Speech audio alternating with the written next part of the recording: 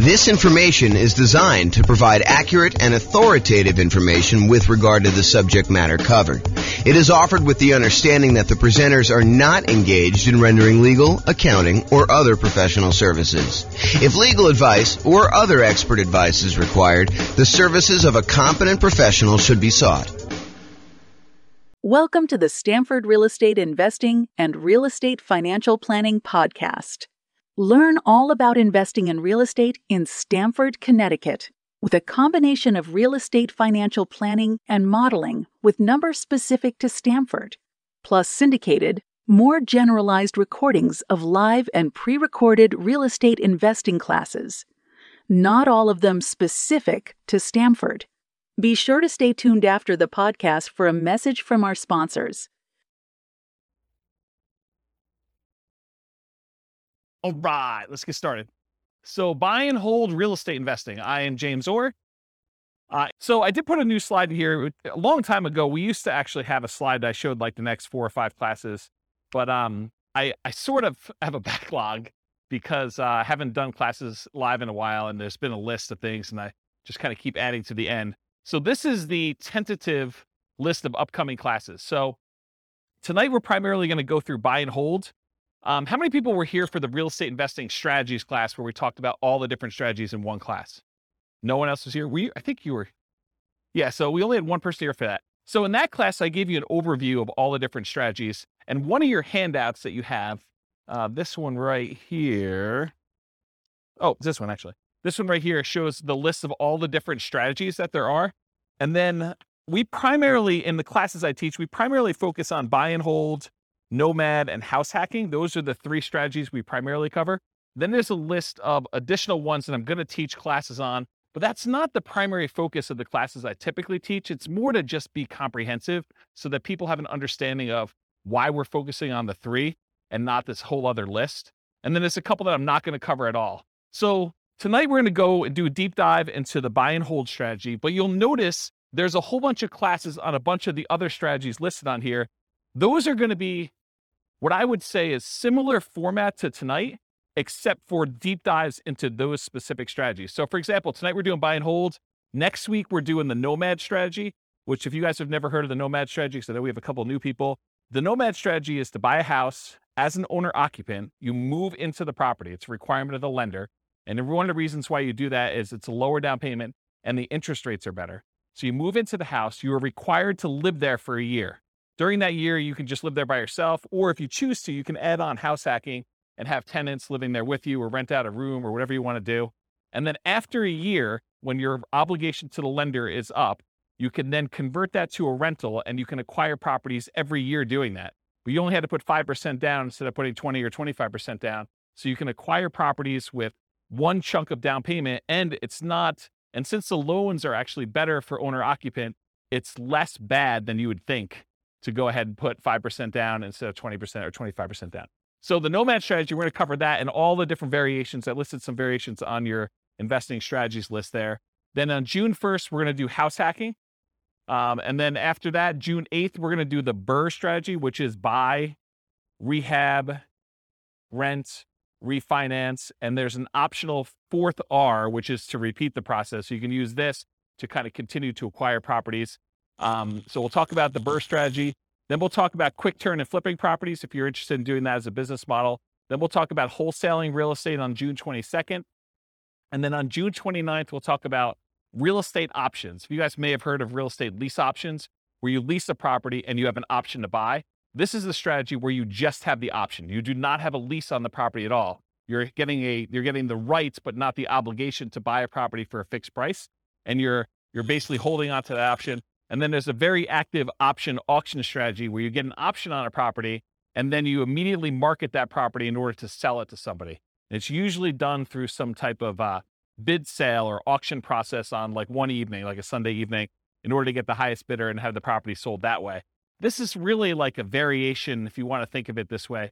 It's like a variation on real estate brokerage in some ways, because in real estate brokerage, a listing contract, if you squint really hard and step very far back, a real estate contract is sort of like an option agreement in some ways, right? You have the right to then market the property and get paid a fee in order to sell it. Well, this is sort of like option auction strategy is a way to do it as a principle. So it's a variation on that theme. So that's going to be on June 29th. July 6th, tax liens and tax deed sales. That's when you buy people's tax liens or tax deeds. Like, for example, if someone doesn't pay their property taxes, you can come in and pay their property taxes, and you usually get a return on the money that you put up. And then there's a really, really small chance that if they don't do it and you wait a long enough period of time, you can actually foreclose on the property for them not having paid their back taxes. We'll talk a little bit about this tonight. We talk about stability in real estate. It's one of the kind of options on there. So that's what we've got there. So tax lien, tax deed, real estate is going to be on July 6th. July 13th, I guess it's July 6th. July 13th, creative financing, real estate entrepreneurship. That's all the creative stuff. Subject to lease option, lease purchase, wrap financing, agreement for deed, contract for deed. That whole list on there is like that big graphic in the middle. That's that whole thing. July 13th, we're going to cover all those in one night. 'Cause a lot of them are really similar in the mechanics. There's a little bit of difference, but they're very, very similar in how they're structured. So we'll cover all those that night. Then July 20th, I'll try to do real estate partnerships using this format. It'll be very different than the format we usually teach partnerships, but you'll like this new one. And then the next class after that, July 27th. Oh, this is sort of like the dividing line when I'm done teaching strategy classes. So this is sort of just getting through all the strategies on that list. And it's going to be very similar to the format tonight for those. And then next one is marketing to find off-market deals. This sort of supplements all these other strategies. If you're planning on doing deals where you're not going to buy them in the MLS, certain strategies are found in the MLS. Certain strategies are found usually through for sale by owners, and you have to market in order to find those. So we'll cover a lot of marketing to find off-market deals. I'll do a 2-hour class on that. And then this is a new class I've never taught before. On August 3rd, so I've got a client right now who went under contract on a new construction property back when interest rates were really, really reasonable. Interest rates are no longer as low as they were. And so they've kind of risen quite a bit. And so he's shocked by how much the monthly payment went up because he was counting on a certain number. And now that the interest rates have almost doubled, it's a much, much higher number. And so it made me think of, this is not the only case where we can have shocks when we're a real estate investor and we're considering buying properties. So I've got a list working through that is like all the different shocks you can experience when you're buying rental properties and then what to do about them. So number one is just being aware in advance that this could happen and what you can do to prevent them up front. But then there's some other things you may be able to do while the shock is happening. So that class is all about real estate investing shocks, things that can come up while you're acquiring properties that you may not have thought of. And then August 10th is 2 new concepts that you may not have heard before, but there have been ones I've been including in the Real Estate Financial Planner software for a while, and ones that someone mentioned a couple weeks ago. Was that you, Steve, that was mentioning those? Yeah. So there's these 2 concepts. One is cash flow resiliency, and the other one is equity resiliency. So cash flow resiliency, the basic idea is how much can your rent on a property drop before you have negative cash flow? So how resilient is the cash flow you have on your rental properties, on your whole portfolio? You can do it on a single property, but it's much more meaningful on the whole portfolio. And then equity resiliency is how resilient are you in your portfolio with equity when you have prices drop? And so there's different ways you can kind of like finance your portfolio or structure your portfolio where your whole portfolio is more resilient, and there's ways you can structure it where it's less resilient. So we'll go over a lot of different examples and talk about that on August 10th.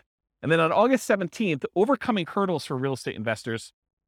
So there are several things that will limit your ability to acquire properties. You know, the most common ones I think a lot of people think of is down payments. I don't have enough down payment in order to acquire properties, or I can't qualify for loans for some reason. So I'm going to go over all the different hurdles that real estate investors have. We'll cover all those in that particular class. And then on August 24th, real estate investing Rubicons. So if you're familiar with history, I think it was Julius Caesar who was crossing the Rubicon, a river somewhere in, I don't know, another country. And so the idea, though, is it's sort of like a marker where you've made progress and you, in theory at least, don't ever go back on that. And so there are a couple different things when you think about real estate investing that you need to get to a point where you've grown to a certain situation. So I've called them sort of like Rubicons, where you've gotten to the point where you now have good enough credit so you can qualify for loans. You've gotten to the point where you have enough down payments, or you've gotten to the point where you're good at property management. So I'm going to give you a list of the different Rubicons that there are. I'm trying to hire a graphic artist to do like a big 11 by 17 sort of treasure chest looking map that has all the different Rubicons that you would list out. And then you can go ahead and mark off when you've crossed those to kind of visualize where you are in the process of achieving your goal for real estate investing. So that is the list of upcoming classes. Is that interesting to anybody? Okay, those look good. All right, good. Is there anything I'm missing on there that you guys are like, hey, how come you're not teaching a class on blank? Anyone? All right, good. Guess I got them all.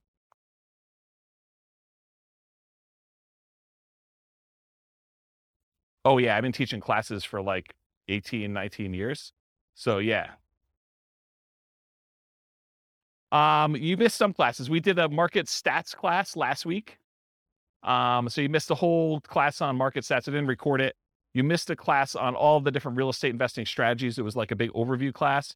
Then before that, I did a class on, I think I did the deal analysis spreadsheet class where I walked you through what all the fields were and how those fields worked out. Did I do any other live ones? That was it, right? I think those are the live ones that I've done since I came back.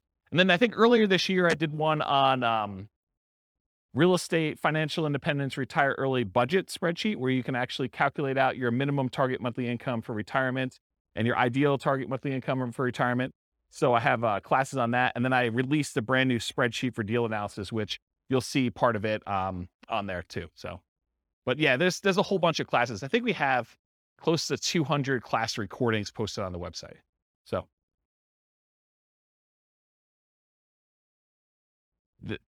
there you go. See, Steve's going to check me. I knew enough to know that it was like in another country and that it was a river, right? Was it Julius Caesar? There you go.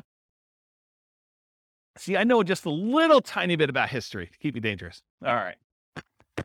All right, so buy and hold real estate investing. As I said, I'm James Orr. So real estate investing strategies. So you have the sheet with you, the handout. It says on the top, real estate investing strategies. That's basically this list. So the primary strategies that we kind of focus on are buy and hold, including short-term rentals, vacation rentals, the nomad strategy with all the different variations, nomad by proxy, nomad with house hacking, nomad to short-term rental, vacation rental, lease option nomad, and then the ultimate real estate agent retirement plan, which is it's supposed to say agent in there. I need to update that slide. And then house hacking. So these are the ones we primarily teach classes on. This is where the overwhelming majority of the classes will ultimately be. There's going to be some kind of like one-offs, but that's where we are. Then there's a whole set of special section here, the secondary strategies, all the creative financing stuff, quick turning and flipping properties, BRRRR and BRRRR, wholetailing, options and auction strategy, tax liens, tax deeds, partnerships and syndications, and then we'll cover deal maker, syndicator, money partner, and loan partner. When I did the other class list, did I have wholesaling on there? I did, right? Okay, awesome. I just must have skipped it or something. But yeah, we're covering that. And then the strategies I'm not really going to talk about are real estate investment trusts, because you basically buy those as like through a real estate broker, not a real estate broker, a stockbroker. And it's more of a security than it is really a real estate investing strategy. I sort of put it on there to be a completionist and kind of be all inclusive, but really, that's not something I'm going to cover. And then I'm not going to go into separate detail about probate, short sales, foreclosures, and pre-foreclosures, because you'll get those when we cover the other strategies, and they're not really their own strategy per se. So we'll cover those, but we're not going to have separate classes on them. Any questions on this? Is it hot in here already? It is? Let's open the door if you don't mind. Just grab it and do the thing, the foot thing, please. Thank you. All right, cool. So exceptions. So one of the things I'm going to go over tonight is this worksheet right here. And this worksheet is what I call the real estate investing strategy profile. If you think about it, when you're kind of determining, hey, I want to do this particular strategy or this particular strategy, we want to think about all the different characteristics of that particular strategy. And so what I tried to do is I thought about all the different dimensions you could measure or think about or consider a different strategy with. And I listed them all out with the most common kind of characteristics that you can have. And so you're going to go through this tonight with your pen, and we're going to do this for the buy and hold real estate investing. And then you're going to be able to do that. Now, when we go through this, I'm going to tell you how I think about buy and hold real estate investing, but you're going to say to me, James, what about this? What about when you do buy and hold, but you do it this way? Yes, there are probably more obscure examples where you can kind of structure these, and there's kind of like slight different variations and stuff like that. But I'm trying to focus in on the majority of the use cases. And you could have exceptions to this thing. You could come up to me later and say, James, what about if you do it this way? Yeah, you could definitely put it on there. But I'm going to try to be most mainstream and kind of the most correct that I think of. And if you want to debate this with me, this is absolutely brand new. I'm creating a database of all the different strategies with all these different characteristics, so that if you want to go search for, show me the ones you can do with no down payment, or show me the ones you can do with no money, or show me the ones you could do that have the lowest risk or the lowest activity, they're the most passive or they're the most scalable. I can give you a list of the ones grouped by those categories, and you can look at it and inspect it in a database format. So that's 95% built, and it's what I use to make this thing, the profile for you. And it's also what I use tonight to do the presentation. But you'll notice we've got all these other classes on all these different strategies. That's what I'm using to create all the different strategies, okay? So kind of just follow along, take notes if you want to. And I tried to write it out for you so that you can just check them off as you go. Okay. And I have a little beware warning here. Just because you don't think there's a chance that X can happen doesn't mean that it won't happen. This is designed to be a starting point discussion to help you make better investing decisions on your own with additional knowledge. Please do your own research. So a lot of these strategies, I'm going to say, I think about it this way, there's this risk or this way to do it. Is it possible that you're like, no, James is wrong, and there's never a risk of property values going down or rents going down, right? You understand how some people could believe that to be true. It's not true, okay? And just because it's a small probability doesn't mean it won't happen. All right, so buy and hold variations. So when I talk about buy and hold, what I'm really focusing on is traditional buy and hold, where you put a down payment on a property, usually 15% with PMI, 20% is the most common one, or 25% down. You can put more down. You can go all the way up to paying full cash for the property. I'm usually focusing on single family homes, duplexes, triplexes, fourplexes, and then it also includes all the apartment stuff, all the commercial buildings, 5 units and up. So that's all just traditional buy and hold in my mind. In addition to that, I group in short-term rentals, vacation rentals, because you're buying the property and you're holding it. It's just you happen to be, instead of renting it to a long-term tenant, you happen to be renting it by the night or by the week or by the weekend. And so I include that as a short-term rental or vacation rental in this model. Now, is it a stretch to think about buy and hold as, I'm going to buy a building and I'm going to do assisted living, or I'm going to buy a building and I'm going to offer a specific service? It sort of gets on the edge of, okay, you're doing a business, you're doing an assisted living business, but you also just happen to be buying real estate. So you could say, okay, I'm doing, storage units. Storage units, I guess, is buy and hold, but it's not really what I traditionally think of. So could you kind of classify it as buy and hold? Yes.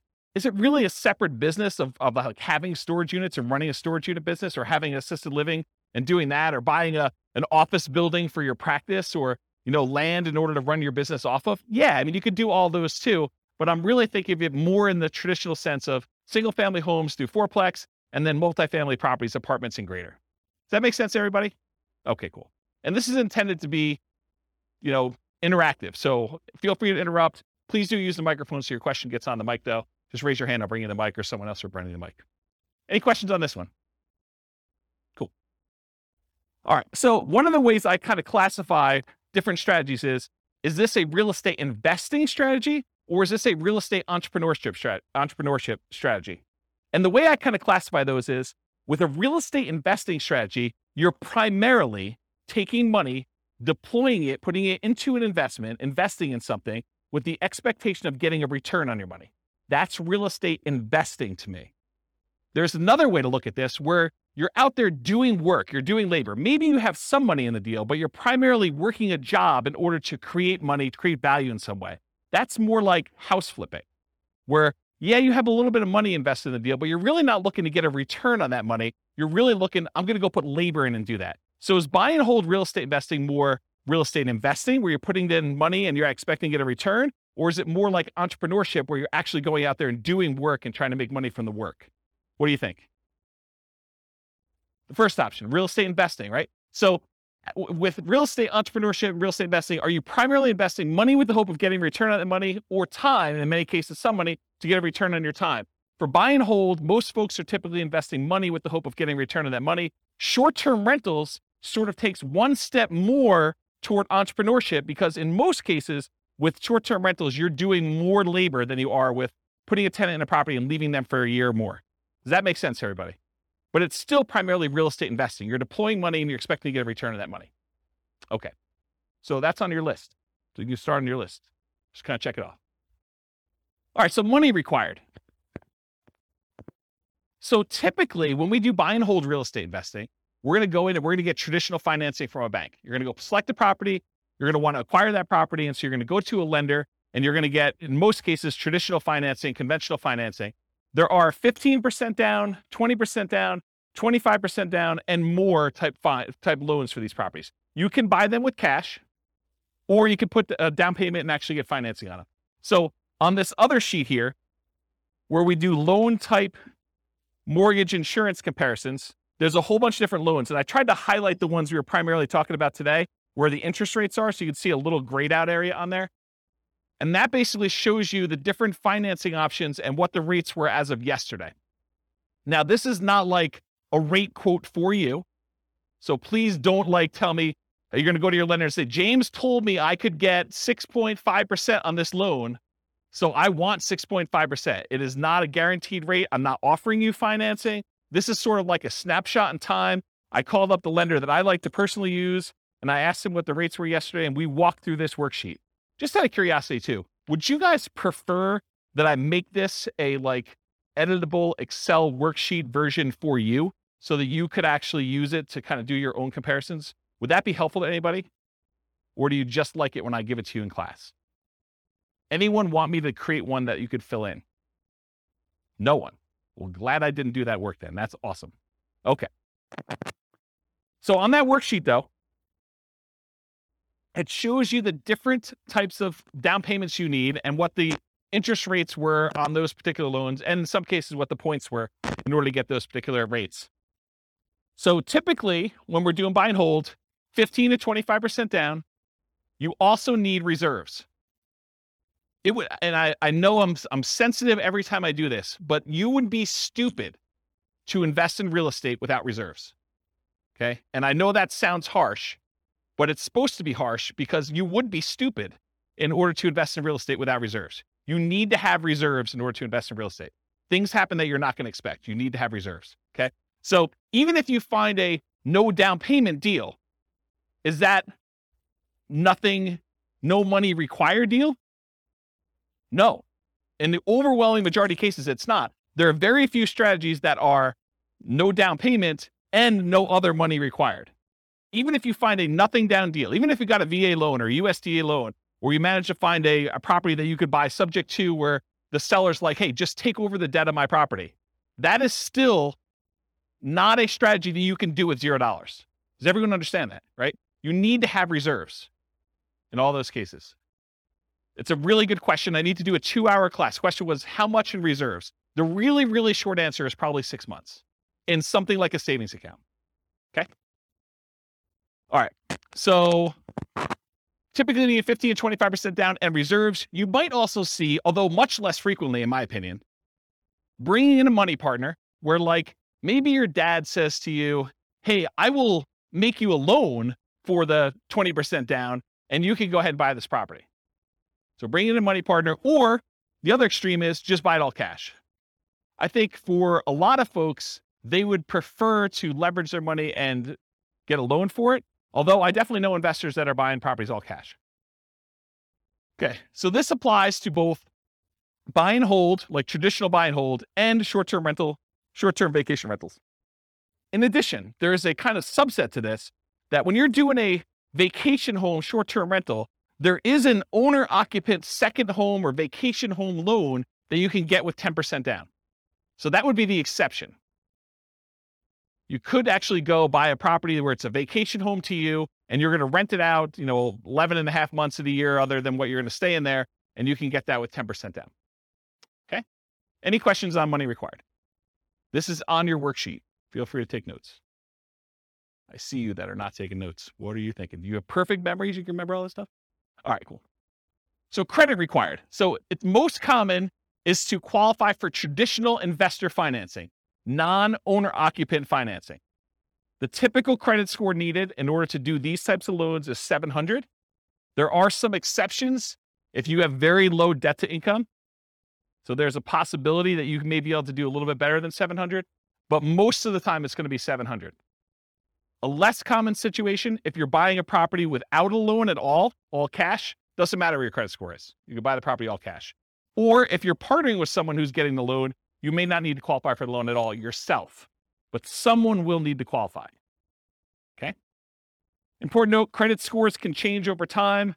Credit score requirements can change over time. So check with your local lender for the most up-to-date credit requirements. So just because James said 700, you can't go to your lender and says, James told me it's 700.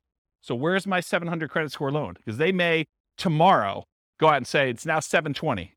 We think that our risk profile is out of whack. We want to make sure that people at 720 are getting these non-owner occupied loans. They have the right to change their policies at any time.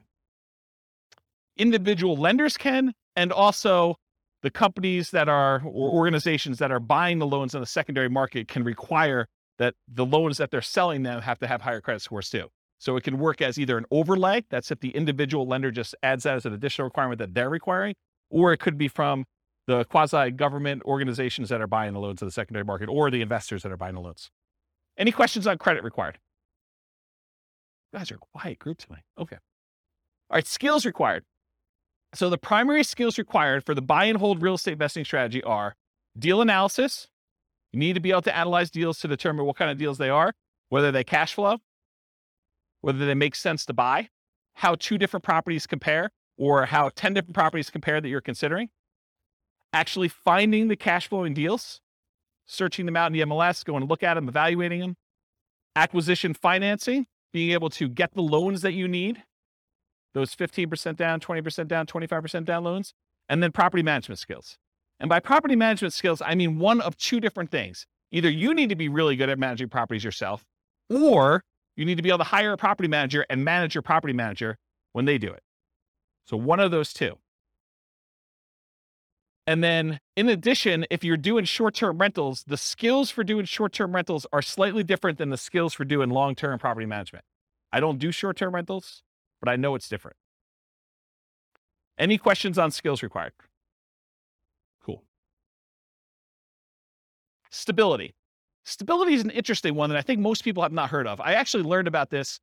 There's a guy whose name escapes me right now, but he does the Farnham Street blogs. Anyone know the Farnham Street blogs guy's name? I don't remember.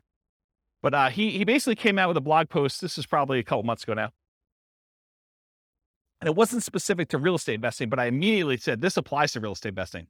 So we have this concept of stability. Something is passively stable is if you don't do anything, nothing will happen to it. It'll just sort of naturally work itself out. But something is actively stable if you need to be actively doing something in order to keep that thing from killing you or making you lose money or hurting you in some way. And so he separates things into passive stability and active stability.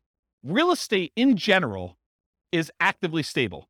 You can't just buy a property, even the vacant land, and just let it sit. If you don't do anything to your vacant land, you will lose that vacant land eventually because you have to pay taxes on it. So you have to, by the even most extreme example of, I buy vacant land, I don't do anything, you will lose that property if you don't pay taxes on it. Okay. Now, as you move down the spectrum, if you are doing fix and flips, it is very active. If you don't actually do something with your fix and flip, you'll lose the property. In most cases, if you're doing a hard money loan, to the lender. Lender's going to come in after 6 months or a year, and they're going to take the property. So it's very active in that way. But even buy and hold, I would say, is an active stability. If you don't do something with your property, if you don't put tenants in there or manage your property manager, pay your taxes, pay your mortgage on it, pay your insurance, do all these things that you need to do, you will lose the property. And so I kind of started measuring real estate strategies on this spectrum of how active they are or how passive they are on the stability scale. And so buy and hold is actively stable. Short-term vacation rentals is a little bit more actively stable, in my opinion. In general, real estate investing is actively stable. However, some strategies and choices are more active than others. I'll give you another couple examples. Amortizing mortgages versus balloons and interest-only loans. If you get an amortizing loan, a loan that if you make all the payments for whatever time period, 15 years or 30 years, it will pay itself off. That is less active than if you get an interest-only loan that has a balloon, or you have, well, let's just use interest-only loan. So if you have an interest-only loan, at the end of the period of time, you still owe that amount on it. If you don't do anything with it, they're going to foreclose. So it's more active in that way. The other one actually gets paid off. What about buy and hold versus fix and flips? I think we talked about, or lease options. If you don't put tenant buyers in those properties and kind of keep on them and help them buy the property, Or if they don't buy the property, replace that with another tenant buyer who could possibly buy the property. You're gonna lose the property, or you're gonna lose money. Funding retirement via cash flow versus appreciation, debt pay down. So in retirement, one of the strategies, we did a whole class on this. I think it was called cash flow versus appreciation, where I had two different kind of like avatars, and one of them was going to use one of them was in a market, a real estate market that had more cash flowing properties. Another one was in a real estate market that didn't have very good cash flow, but it was highly appreciating. And so they were going to, kind of see if they could fund retirement by through the cash flow on the properties, or fund retirement by using the equity they had in their property from appreciation. Well, funding your retirement via cash flow is more passive, still actively passive, but it's more passive than it is actually trying to do this with appreciation and debt pay down. Because with the appreciation debt pay down, you have to do stuff. You have to either sell properties, we have to do cash out refinances, we have to do stuff in order to get at the money in the property. It's hard to access that. Okay, those are examples. Any questions on this concept? Does that make sense? All right, cool. Scalability. So did anyone listen to the class I did on Real Estate Investor Fire, where I had this slide? But it was a different version of that. It wasn't the class where you guys yelled fire at me. It was the one I did on a webinar. And I talked about all the different stages of fire and the phases of fire. And I broke that out. So this is a slide from that whole class. I'll try to cover it very quickly. But the idea is that there are certain strategies that will get you to certain dollar amounts. So if you think about real estate investing is remarkably good at getting you to about and this is one of those things where there's lots of exceptions and people could argue with me, but about that decamillionaire level. Okay. Really easy to get you to $1 million net worth, relatively easy to get you to this decamillionaire kind of thing. But if you want to become a 100 millionaire or greater, real estate becomes a lot harder to get you there. Okay. Partially because you're limited in the number of loans and the types of loans you can do unless you have exceptional income and exceptional assets to begin with. So it becomes a harder strategy to do that. And what this chart shows, I'll kind of jump ahead to show you what it is, but this breaks down the net worth and like what percentage of it they have in stuff like other assets, mutual funds, stocks, fixed income, managed assets, and real estate is one of them. So it shows you the percentage of their overall asset base that they have broken out by how much net worth they have. And so when you have a 10K net worth, not a lot of people have much real estate at all, because 10K is pretty low. But for the 100K net worth, they have a pretty decent sized real estate equity. And then up to this 1 million thing, real estate becomes a relatively significant percentage of that, of their net worth. And then getting up to this 10 million, real estate becomes a pretty significant thing. But then you'll notice over time, real estate actually declines. The amount of real estate that you have as a percentage of your net worth actually goes down. And so when you think about scalability, certain strategies are much more likely to get you to the point where you are scalable. So for example, let's think about this as an example. Is it easier to get to a $1 billion net worth running a flipping business where you're trying to buy properties, flip them, and make money? Are you going to become a billionaire doing that? What do you think? Probably not. Do you think let's even use 10 million. Are you going to get to a $10 million net worth flipping properties and making $25,000, $30,000 a flip? It's going to be hard to get there. Would it be easier to get there if you were buying rental properties, buying $400,000, $500,000 rental properties and acquiring a bunch of those and letting them pay off over time, letting the whole asset base appreciate, letting your loans get paid down if you have loans, getting cash flow on those properties and reinvesting it and acquiring more rentals? Are you more likely to get to a $1 million or $10 million net worth doing that than just doing jobs where you're flipping properties and making $25,000 or $30,000 a pop? Can you see how certain strategies are more scalable than others to get to certain levels? Does that make sense? Okay. So in my opinion, the buy and hold real estate investing strategy tends to be one of the better scaling real estate investing strategies that there are. Of all the different ones we're going to cover, especially the ones that are much more active, where they're more entrepreneurial, buying properties and using it as a wealth building tool is a relatively good one. But even that has limitations. It's really, if you're doing buy and hold, you're much less likely to get there, to get to like this 100 million or, billionaire type status if you're doing that. So it's scalable to a point. Really, really good at getting 1 million to 10 million, in my opinion. Okay. Any questions on this? There's another like 10 minutes on this particular chart in that other class, which maybe I'll put a note in the show notes or something for the recording. Okay, risk exposure. So another way we want to measure real estate investing strategies is think about how risky they are. And one of the things I like to think about when I think about risk are, what are the risks of doing this particular strategy? So for buy and hold real estate investing, I consider this sort of like a medium risk real estate investing strategy compared to some other ones. There's ones that are much lower risk. There are ones that are much higher. So what risk do you have when you do buy and hold real estate investing? Well, when you buy a property and you're holding it for the long term, you have a risk that prices will decline during your ownership, right? Property values can go down. Property values can go down while you're acquiring properties. So the first ones you buy may have negative equity, or if you've got them free and clear, you may have lost money on them. Okay.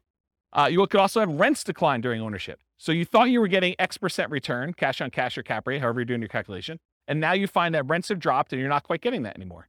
So that's a risk you can have. Your credit is at risk. If you actually go buy properties using financing and something goes wrong with the property where you have to jettison, or something goes wrong with you and you can no longer, continue to make payments on the property and you lose the properties to foreclosure or short sale or something like that, your credit is at risk for doing this strategy. That is not true with every other strategy. So it's a buy and hold strategy risk. You also have all the typical tenant property management risks. Slip and fall, tenant sues you for, discriminating against them because you're not following fair housing laws. All those things that you have for doing property management, that is a risk you have for doing this strategy. So I think it's in the moderate kind of medium range for risk. It's not super, super risky. It's not also the lowest risk. You can argue that there's slightly more risk with short-term rentals, vacation rentals, but this is probably offset by an increase in income. So you're making a trade. So I think short-term rentals probably have a slightly higher risk. But I also would say that short-term rentals have an additional risk, the risk of an additional risk of changing policies. Like we're seeing HOAs and some cities kind of change their policies about allowing short-term rentals. So you don't have that risk as much with long-term, year-long lease type tenants. Any questions on risk? Are you seeing the format we're using for these other ones and how this will be helpful to understand if you're considering other strategies, how they all measure up? You seeing that? Is that gonna be helpful? All right. Okay, profit speed. So how quickly do you make money and what size of money do you make at what interval? So you can make $1, but is that like a decent amount chunk? So we want to think about also how quickly it happens and then the magnitude or the size of your profit. So I'm calling this profit speed. And if you've seen this before, this is my return quadrants. This talks about the 4 different areas you see that you get returns on by owning rental property. And then I also have reserves in there because you tend to own a small return on the reserves you keep. Whether you keep them in a savings account, you're getting 1% a year. You keep them in the stock market, and you're earning 8% per year. So you do get a return on the reserves you have, but it also drags down the overall return on investment when you kind of like say, I have to have 6 months or 12 months of reserves for my property. You realize that, well, my appreciation needs to take into account the amount I set aside in reserves. I can't not do that calculation, in my opinion, correctly, unless you take into account reserves. So we're thinking about just the return you're getting. There's a return from appreciation, the property value tending to go up over a long period of time. There's a return from debt pay down, the amount you pay down on the loan. If you don't have a loan on it, you don't get this return. If you're paying cash for property, this is 0. So you get these 2 returns. These 2 returns are what I call cash later returns. So all the stuff on the left is the stuff that you get later, because you can't usually access appreciation or debt pay down until you either sell the property or you do a cash out refinance. So these ones on the left-hand side are the returns you get later, cash later. The ones on the right are cash now returns. So cash flow, the difference between the rent you're collecting on the property or other income you're collecting on the property minus all of your expenses, including vacancy, taxes, insurance, maintenance, your mortgage payments. Did I forget any? Basically, it's all those, okay? So cash flow is the net difference between what you're bringing in and all of the expenses you have in your property. That's cash flow.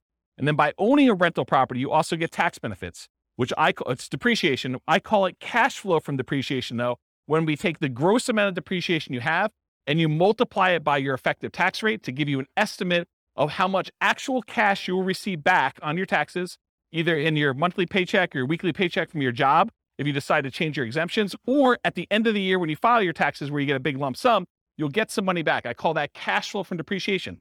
The ones on the right are cash now. You get the cash flow at whatever interval you're collecting rents minus your expenses. So usually monthly, unless you're doing some type of short-term rental, then it's weekly, wherever they do the payouts for your kind of platform that you're using for that. And then the tax benefits, you can collect those with your paychecks every week, every 2 weeks, every month, or at the end of the year when you do your tax return. But it's not like you have to wait a long time like appreciation debt pay down.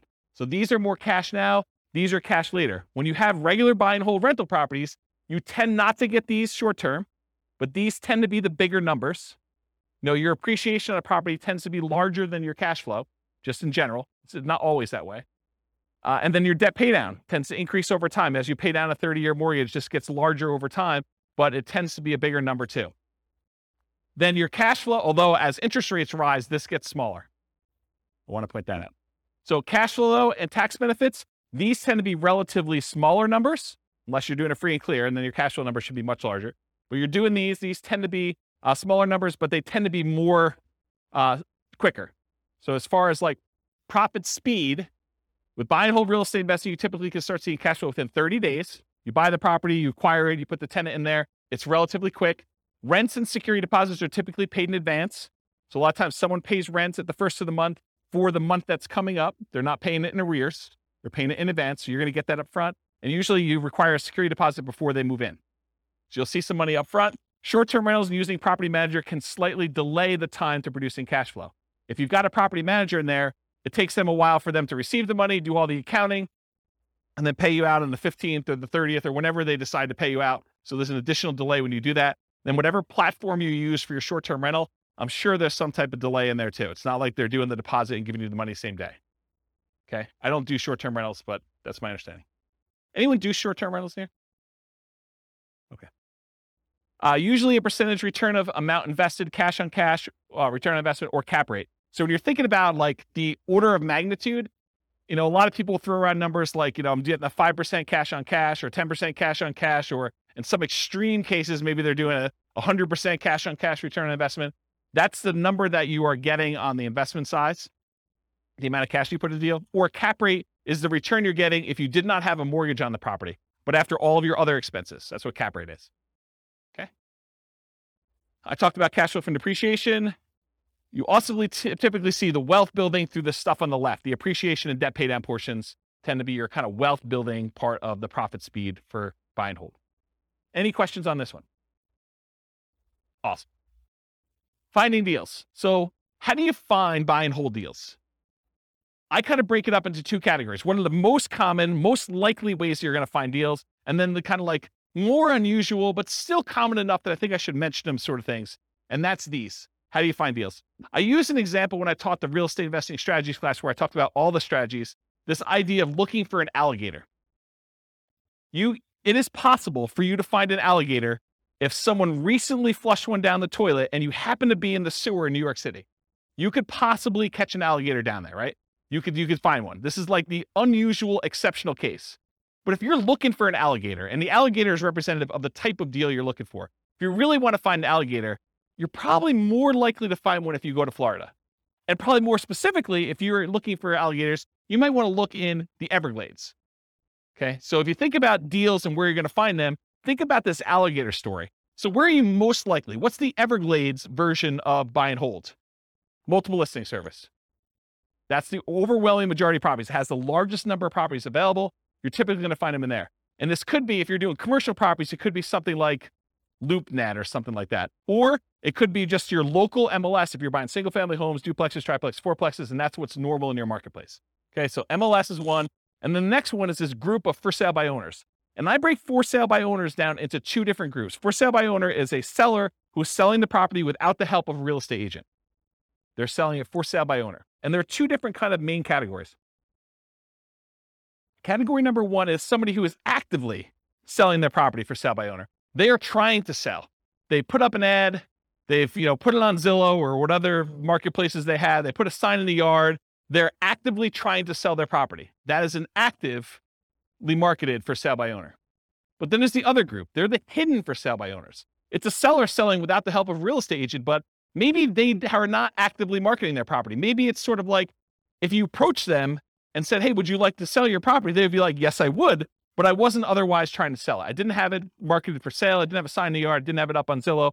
Maybe you had to send out marketing in order to find them. Maybe you were at networking and you did it, but it's some other way where they're hidden and you had to find them another way. And usually those other ways are either through marketing or networking. Those are the most common strategies for finding properties for buy and hold. Unusual methods, wholesalers. Not that a wholesaler can't find you a deal, it's just the number of wholesalers that there are out there and the number of wholesale deals that they're finding is just a really small portion, right? So you may be able to go find a wholesale deal. However, it's like, if you want the best selection, could you go down to the local, gas station and get something that you need? But if you want to have a selection of 30 different versions of that thing, you're probably not going to the gas station. So the gas station is sort of like a wholesaler. Maybe they have one, but the MLS is sort of like the supermarket, where now you have a whole shelf full that you can pick different types, and you get to choose whichever one is best, and you can make a selection. Okay? So unusual methods, wholesalers. Any questions on finding?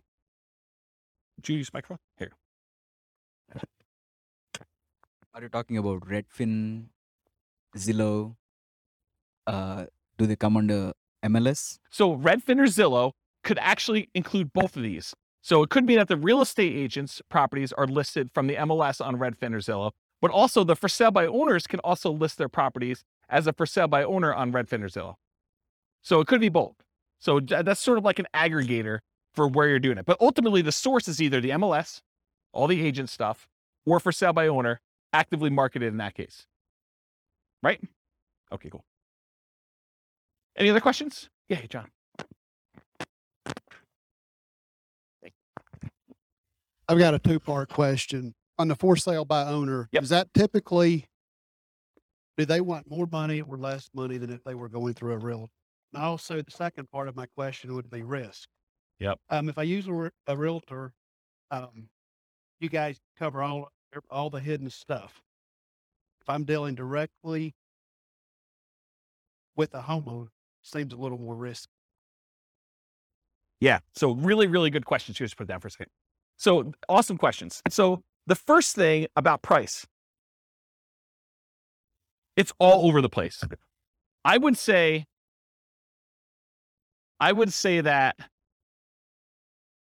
the for sale by owners I've seen, some of them are priced high because they want to get all the money, right? They're going to price it with whatever a realtor would have gotten, maybe even a little bit more, because they think that their property is better than all the other ones that sold. And they haven't had a real estate agent tell them it's not reality to get, $600,000 for this $500,000 property. They're like, well, I think I can get 600, so I'm going to list it for 600. So you could get some of that. Or you could get them not knowing the value. A lot of times we see that with an out of the area owner who knows that their parents bought the property for $250,000 and they can't imagine in their mind that it's worth $500,000 now. And they live in another state and they're just like, if we can get 300, that's awesome. And it needs a lot of work. And so it goes both ways. And the real estate agent ones, there are real estate agents that help sellers who are otherwise motivated. They want a quick sale and they realize it needs a lot of work and they're not trying to be super aggressive about getting every last penny out of the deal. So you could find those. But I think the overwhelming majority of the deals listed in the MLS are retail deals. I mean, they're priced for retail sale. The real estate agent is representing the seller and they're trying to help them as a fiduciary, get the best offer for them, which in many cases is the highest priced offer that will net them the most. And so I think that is true. But there is that 5%, 10% of those that are also good values. And sometimes a full price deal, especially for buy and hold, is still a great deal. Like you can go buy a property, pay full retail price for it, and it gets you the cash flow economics, the cash flow returns that you want on it, because they're thinking price and you're thinking income, right? And not every property is considered that way. And you're right, I think about the risk too. I think a real estate agent can mitigate your risk in a couple ways. Number one, through knowledge about like how to do stuff correctly and all that other stuff. But then there's also an additional insurance layer in there too, because most real estate agents in most states, and I'm aware of, at least in Colorado, I know this is true, they're required to have errors and omissions insurance to kind of protect you in case they do something stupid and screw up, right? So I think that there's an additional layer in there. Does that mean that you shouldn't do a for sale by owner deal? No, I think that there's a reasonable amount of risk that you think. There's nothing without risk, right? Like we go out, we drive through town. I mean, you could be doing everything you're supposed to do. You're completely sober. You're driving on the right side of the road. You're doing the speed limit, and person next to you is snorting a line of cocaine, and they just had a 6-pack, and they're driving all over the line. They're spanking the kids and having a cheeseburger all at the same time. You did everything right, but it's still risky for you, right? There's nothing that's without risk. Is that a reasonable risk? I mean, the chance of it happening to you is really low, but there's risk in everything, including buying for sale by owner, including buying some from the MLS. I think there's a small amount of risk in there, especially in markets where, we're coming off like a year of what I would consider to be extreme seller market, where the sellers are in the driving seat. They're setting, these demands where you've got 20 offers coming in and people are waiving inspection, they're waiving appraisal. I mean, you're voluntarily taking on additional risk just buying in that particular type of market. So I don't know. I don't think it's universally that if I had to handicap it, I would say there's probably a little bit more risk with for sale by owner, but it's not like a ridiculously large amount, in my opinion. And as far as finding deals, I think you can find them in both spots. And I think you can find overpriced properties in both spots. I think you have sellers who are, they're in the driver's seat and they're demanding that their real estate agent list it for way above what it's even worth and what the real estate agent is recommending. You see that on inside the MLS with properties that are just languishing and sitting there, right? And then you also see stuff in the for sale by owner market where people are really, really high or really, really low. There's jokes when I teach the off-market deal finding class where sellers are saying, my property is worth $50,000 or $100,000 more than it's really worth, because that's their dream price, and they're not basing it on reality. So I hope I answered your question, but yeah. I'm wondering if the one that I emailed you about the for sale by owner, I think it's priced too high based on comps in the area, and I'm wondering if it's because they know that houses are going for more than asking price. Yeah. But if they had someone listing it for them, because agents don't generally increase it that much because they know they're going to get the higher price, right? Is there something to that? There's one strategy as a real estate agent when you're listing a property for sale. One of the ways to do this, and there's lots of different opinions on this, but one of the strategies a lot of real estate agents would recommend is, hey, listen, let's not list it for this much higher price. Let's list it based on what we think it would actually appraise for. Because if you go ahead and list it for $20,000 or $50,000 or whatever it is above what it would appraise for, and then they go and they try to buy it and they still have their appraisal contingency in there and it doesn't appraise, it's a renegotiation. So a lot of the buyers then are come back and say, look, you had it listed for $600, it only appraised for $580. I think we need to negotiate this. What you're trying to get a buyer to do is you're trying to get enough buyers, at least this is one of the strategies, but as a real estate agent, you're trying to get enough of the buyers to come in at $580, which would be supported by the actual other comps for appraisals, get it to appraise for $580, but get enough buyers saying this is a deal. It's listed for what it would appraise for, which might seem a little bit low in the crazy market. Get multiple people offering and maybe get them to say, listen, as long as it appraises for $580, I will then make up the difference to $600. And you want to get that offer because I think that's a stronger offer for the seller because they can get them to then make up that difference. So you're not renegotiating. So there's some strategy to that. Who knows where the market will be in 6 months, and that may not come up again, but that's historically how we've looked at that. Does that help you? Okay. Where's my clicker? Anyone know where my clicker went? Oh, here it is.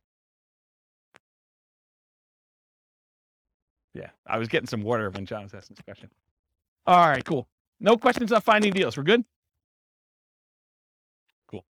So how do you analyze a buy and hold deal? Well, it's this spreadsheet, the world's greatest real estate deal analysis spreadsheet. That is my modestly named spreadsheet that I made. But it basically, you enter in all the details about the deal, your ARV, your purchase price, seller concessions, down payment percentage, closing costs, rent ready costs, interest rate, loan term, if you have PMI, all the stuff about that, monthly rent and other income, vacancy rate, property taxes, property insurance, HOA dues, utilities, other expenses, maintenance, all the stuff that you'd normally do. And then it actually calculates all the stuff you need to know about this. And you can override any of the numbers as well. And it will tell you you're primarily looking for most buy and hold investors. You're primarily looking at your cash on cash return on investment if you're getting a loan, or your cap rate if you're not getting a loan. Okay. So you can go download a copy of that spreadsheet. I'll put the link in the show notes for those who listen to the recording, and it's on the screen for you guys here in the room. Any questions? Everyone have the spreadsheet? Anyone not have the spreadsheet yet? Okay, you guys should have it. Okay, good. All right, market conditions. I assume there's no questions on this, right? There's going to be whole classes on analyzing deals, which I've already done out through August or whatever it is, but I probably need to add those. Anyone want a deal analysis class, like actually walking through examples? Okay, at least one person. Oh, two. All right, cool.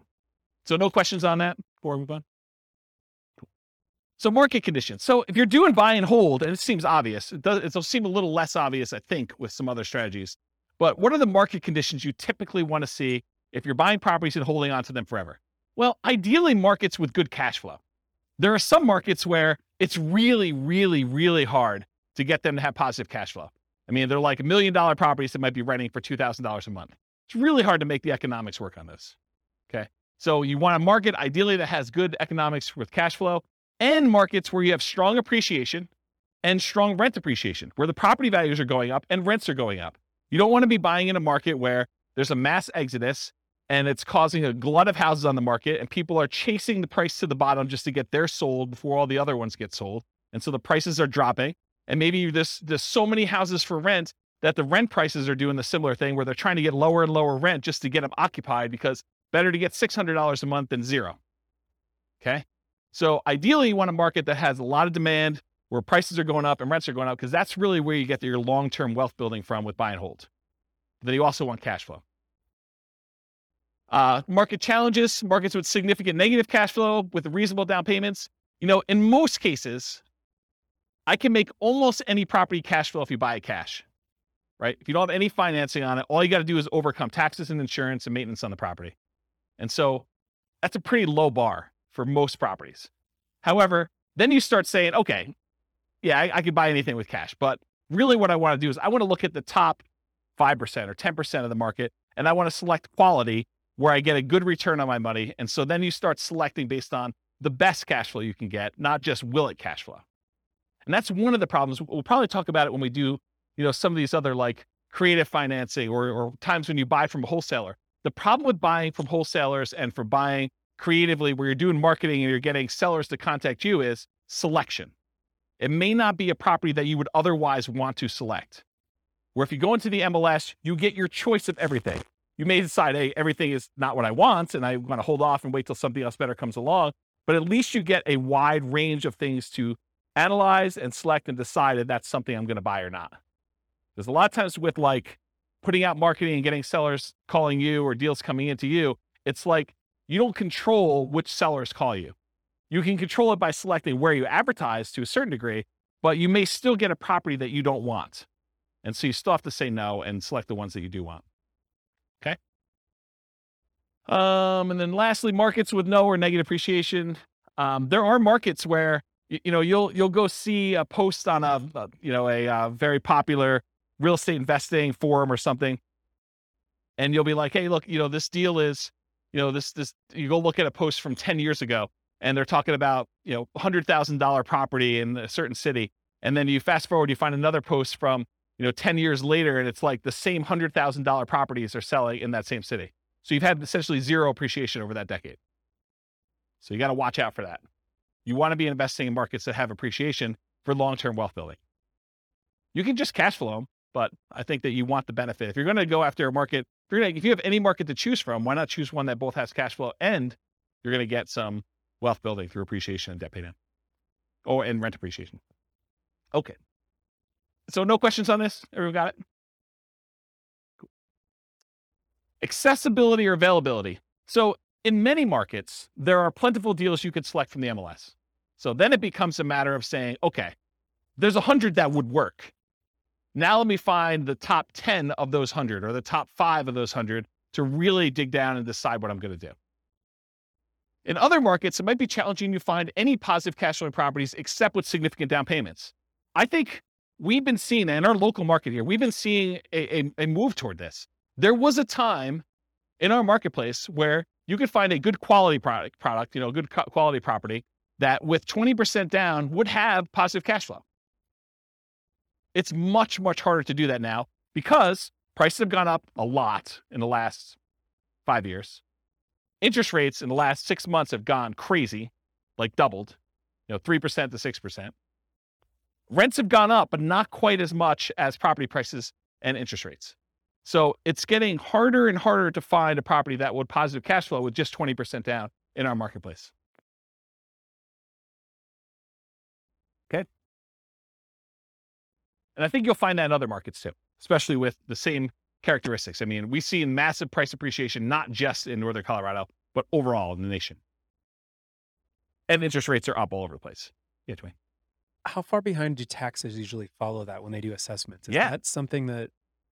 That's a great question, because you're right. I mean, if property values have gone up and they're doing the reassessment every 2 years, which I think is very, very common, at least around here, that's the norm, right? Every 2 years, we see a reassessment. So they're going to use the new property value, and they've got their kind of like tax, whatever they call it, mills, or how they calculate taxes. They're going to use those times whatever their new assessed value is, and your property taxes are going to go up. So it's just sort of like 2-year stair step going up with that. Yeah. So it's definitely going to impact that, which is another reason why you probably shouldn't use just the last year's property taxes as your estimate, unless you're prepared for that shock. That's a shock for that class, right? Buying a property using the old tax assessment only to find out that 6 months from now, there's going to be a new tax assessment. It's going to change. Same thing we see with new construction properties, right? I mean, you've seen this where, sometimes we get really lucky where you buy a property and you're still paying taxes on vacant land. And it takes 3 months, 6 months, a year, whatever it takes for the county to come around and say, okay, now we're reassessing your property. It's no longer vacant land. It's got this $500,000 property on there. And now property taxes aren't $47 for the year. They're $4,700 for the year. Okay. So that's a big difference. Interest rates may be a significant factors, whether properties will cash flow or not. And the other thing about accessibility, availability, is verify that you can use your property as a short-term or vacation rental before buying it. You don't want to assume that you can. You want to check with the city. You want to check with the county. You want to check with the HOA at a minimum. And there may be additional municipalities that are limiting you. Those are the 3 that come to mind. Any questions on that? Cool. Using retirement accounts. There's some real estate investing strategies that you can use your retirement accounts to invest with. Buy and hold real estate investing is one of them. You can use your retirement account, your self-directed retirement account, to buy real estate with for buy and hold. A lot of times it requires special financing. So most of the time it's going to be a portfolio loan, and the portfolio lender is going to require a much larger down payment, usually about 35%. There are some ways to structure where you're getting the loan and someone else is partnering with you. Go see the partnerships class where we talk about that. But you could structure an LLC with some portfolio lenders who obviously don't see this as a kind of like good way to do it. But you can come in and be the loan partner on a deal for an LLC and only put 20% down in order to get some of those products. But if you're buying it just with your self-directed IRA, self-directed 401k, in most of those cases, because it can't be a recourse loan, they're going to require 35% down. The interest rate is going to be a little bit higher. And they're usually ARMs. Sometimes they'll do a 15-year fixed rate mortgage, but that's also going to hurt your cash flow because it's the 15-year amortization schedule makes your cash flow, it makes your monthly payment higher, which means your cash flow is going to be worse. So just realize that might not be ideal. And then the other thing to think about too is if you're trying to do financial independence, retire early, below when you can technically start taking money out of your retirement accounts, realize that if you're doing investing inside these accounts, it's not like you can access that money. You can't like collect the cash flow from the property that you have owned by your self-directed IRA or self-directed 401k. You have to leave that money in there until you can legally withdraw it, unless you want to pay the taxes and the penalties to get it out. Okay. So realize that if you're looking to do this for retiring at 45 or whatever you're trying to do, that's potentially problematic. And you'll need to come up with a bridge solution of some sort to do that. And there is a class, I really need to add this to the schedule. I talked about this in that same Fire for Real Estate Investors class. I talked about this idea of, I used to call it coasting into retirement, but I don't want to confuse it with Coast Fire, which is something completely different. So I think I renamed it chillaxing into retirement. It's this concept of, you have enough money to bridge, you technically qualifying as financially independent, and you're sort of living off of your savings, not at a safe withdrawal rate, kind of living off your savings, but like depleting your savings to get to the point where you then qualify for FIRE, where your financial independence number may take you a year or 2 or 3 for either a property to pay off or cash flow to increase or something else to happen. And you're sort of like rapidly depleting another resource that you have to sort of bridge you to that point. And there's probably a full day class I need to do on that. So I don't think I could do it justice in 2 hours. So is anyone interested in that class? Should I do that? Just one person? Two? Okay. Maybe I'll do something like that. Okay. So I talked about all those. Any other questions on can you use your retirement account? Is this helpful? Like the kind of format of going through it sort of like this? Yeah. Okay, good. I'm glad. All right, quantitative analysis. So when I originally did the real estate investing strategies class, I gave you like a warning up front that I could have easily decided, I did qualitative then. I kind of like looked at the characteristics and how they work and what their strategies were. But I could have just as easily done all math and showed you, okay, look, if you do buy and hold, this is what the numbers look like for you doing it. If you do creative financing, this is what the numbers look like for you doing that. And one of the reasons I wanted to do this series, I wanted to do a deep dive with all the different ways to measure and look at it, but I also wanted to do a quantitative analysis. And so what I'm going to do here for the series is I picked an avatar, a prototypical person, and I kind of have a story around them. And then I'm going to show you, okay, if this particular person, in this case, it's a group of people, a husband and wife, if this particular group of people, this kind of like partnership, this, what do you call it, couple, this couple decides to go ahead and utilize the buy and hold strategy, this is what the numbers look like for them. And I'm not going to go into crazy detail where I, drill into this is what cash flow looks like, this is what their net worth looks like, I only use the metric of their ability to achieve the minimum target monthly income for retirement. So when do they actually become financially independent? And so I use that as a metric, as one measuring stick. And as we do today with a couple variations and creative financing and subject to lease options and wholesaling, I will show you how doing that strategy actually gets them to FI or not and how long it takes them. So that you can see relative sizes of how quick. If you're going to do fix and flips or whatever it is, how quickly does that get you to the point where you're going to be financially independent? Does that make sense? Okay. So that being said, how well does buy and hold perform toward achieving financial independence? So what I'm going to look at is 3 different scenarios, putting 15% down, and 15% down, it requires that you have private mortgage insurance. Private mortgage insurance is insurance that you pay as the buyer to protect the lender in case you default. So they say, look, I'd rather you put 20% down. However, if you really twist my arm, I will let you put 15% down, but it's more risky for me. So what I'm going to require is if I let you put 15% down, you need to pay this third party that if you then default, then they will make me whole for the difference. Okay. So you're paying as the buyer, a third party insurance company, a private mortgage insurance company, to protect the lender for them being silly enough to let you do a loan for 15% down. Does that make sense? The way I worded it that way? Okay. So when you do 15% down, you're going to have PMI. And if you look on your worksheet, sorry, man, you got volunteered. I should have just taken a sheet, huh? So on your worksheet here, you'll see this 15% down column. And I show you the interest rates highlighted, but then a few columns down from that, it also tells you your monthly PMI or monthly MI for mortgage insurance. And so it shows you that the monthly MI is $150 a month for the 15% down one, and it's 0 for the 20% down and 25% down. You don't have mortgage insurance when you put 20% down or more. Okay? So 15% down with PMI, 20% down, 25% down. We're going to look at those scenarios of how quickly you can achieve financial independence using those. And I'm also going to do one with short-term rentals. Now, for short-term rentals, I assume that you can get significantly higher income by doing a short-term rental. Otherwise, why bother, right? It's more work. But if you can, you could get significantly more income, but there probably are some more expenses, right? There's like all those extra fees for the platform and marketing and maybe keeping the disposable goods like soaps and all that other stuff. So there are more expenses and the cleaning person, all that other stuff. So there are more expenses of running short-term rental, but there's also more income. But net, it's more, right? Like I think you wouldn't do it if the net was less. And so I've arbitrarily picked a number. And you may say to me, James, your number seems crazy low, too conservative, or your number seems crazy high, too aggressive. And I want to be able to change the numbers. You'll be able to change the numbers. I'll put a link in the show notes. I'll let you guys know what the link is, and you'll be able to go and see. And I'm going to do it for every city. So those will be 300 cities. You'll be able to see numbers for your city. And then if the numbers I use for your city are slightly different, you'll be able to change those too. But I will start with reasonable assumptions for all cities. Then you'll be able to go in and say, look, it's not 25% more than what we're getting with regular rent.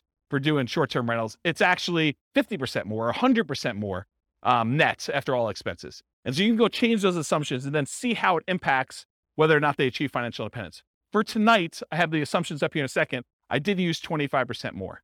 And I also increased maintenance on it as well. So you'll see how that plays out. I also mentioned here, in many cases, there's usually more work involved for short-term rentals. So part of the increased income you get is your labor. You should think about that in terms of dollars per hour. So the differential you're getting above and beyond the work you would need to do as a regular long-term tenant in the property, you need to think about that as, okay, I also need to figure out that I'm also putting in an extra X number of hours, 5 hours a month or whatever it is. And so I need to take that money out and calculate what that means to me. You may be willing to do that though, because you're saying, look, if I can get this extra cash flow, I don't mind doing the 5 hours. That's worthwhile for me. Okay. So it's up to you to decide that. So any questions on this before I start going into some numbers? I'm moving toward numbers. I'm going to show you my assumptions here. Any questions? Okay.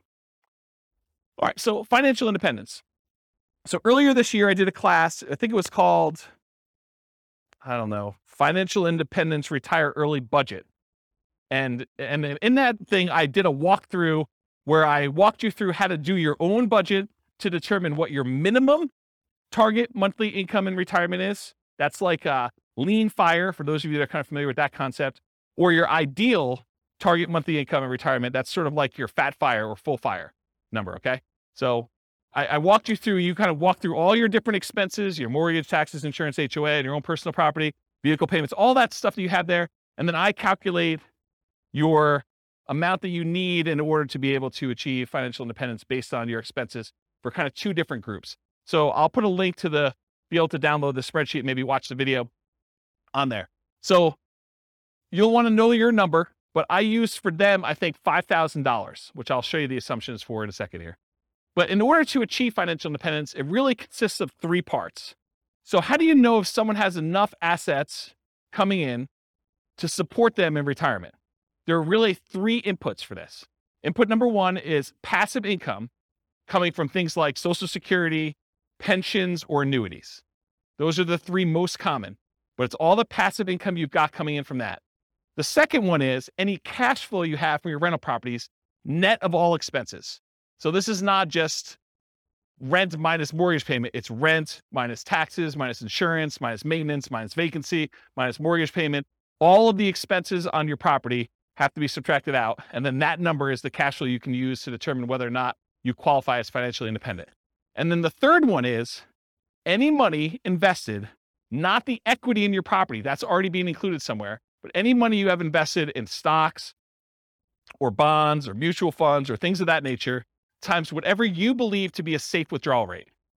Safe withdrawal rate is the amount of money, in theory, that you can safely remove from your investments each year and, in theory, not run out of money.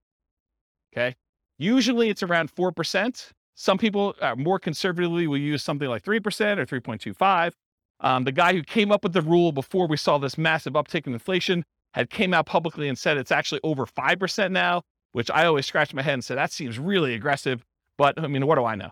But if you look back at historical data, there was the 4% safe withdrawal rate study by the three professors from Trinity University.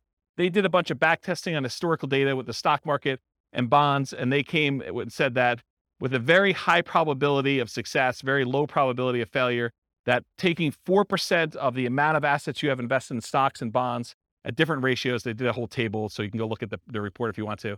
I think it's called the Trinity study. But they said that 4% is a relatively reasonable number to use based on historical data. Okay, so the three things, it's passive income from Social Security, pensions, and annuities. That's number one. Any net cash flow from rentals. And number three, your yearly safe withdrawal rate multiplied by the amount you have invested in stocks, bonds, mutual funds, things like that.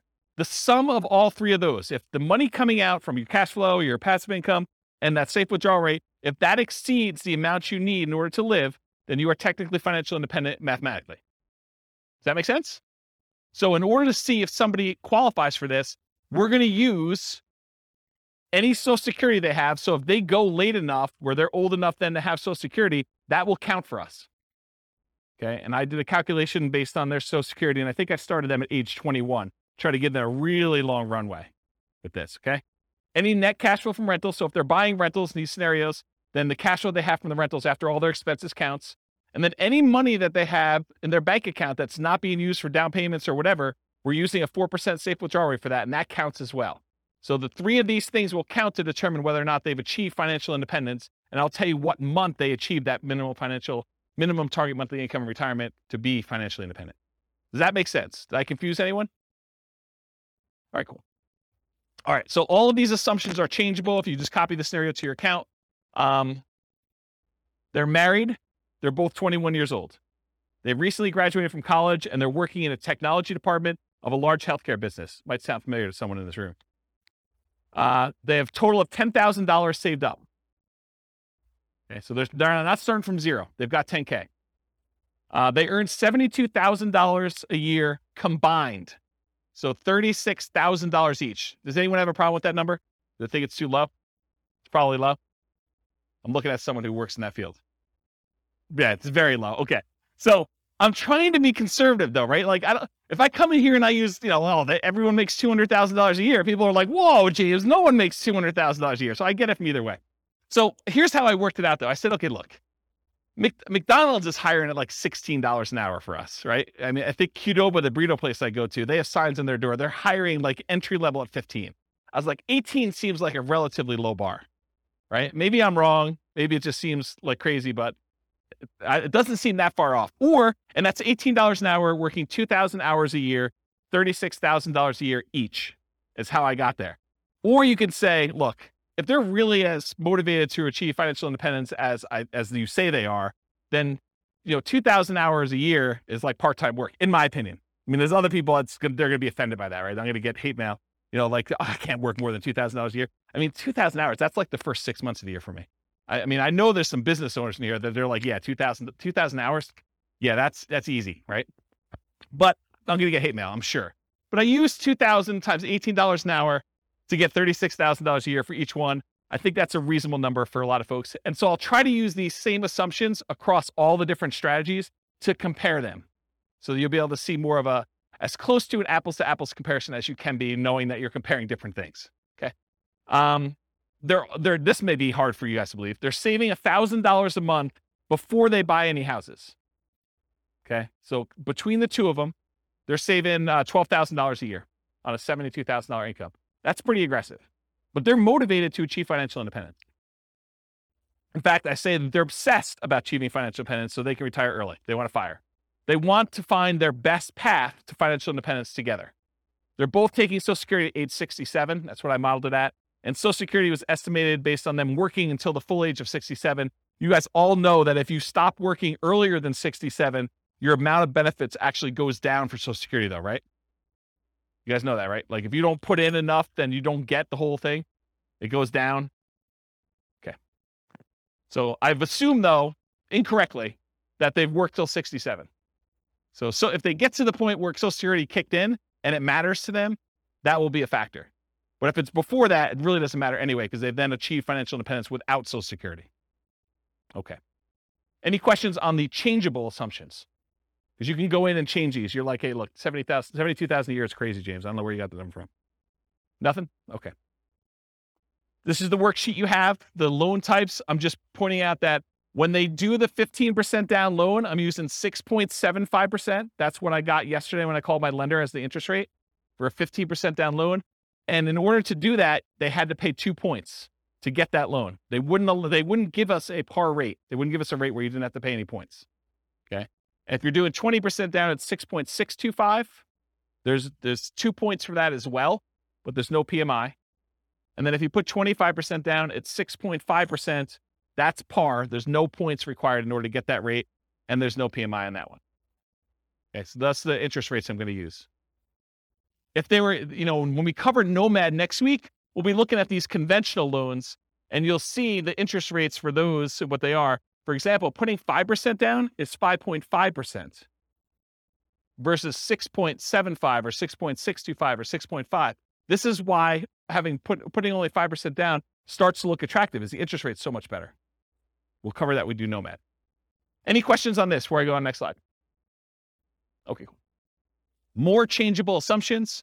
I modeled this out for 60 years. So if for some reason they don't achieve financial independence, it's possible they achieve it after 60 years.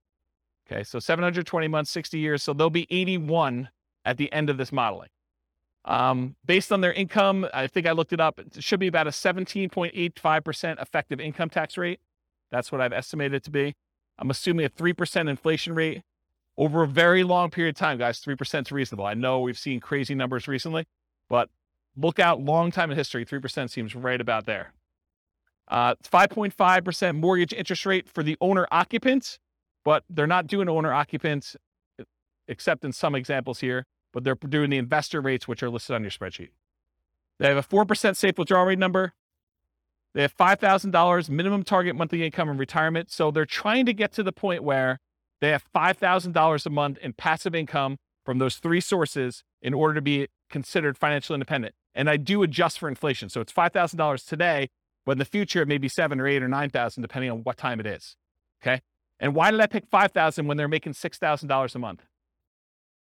Because they're saving $1,000. So I want them to be at the same level of lifestyle, not at the same income.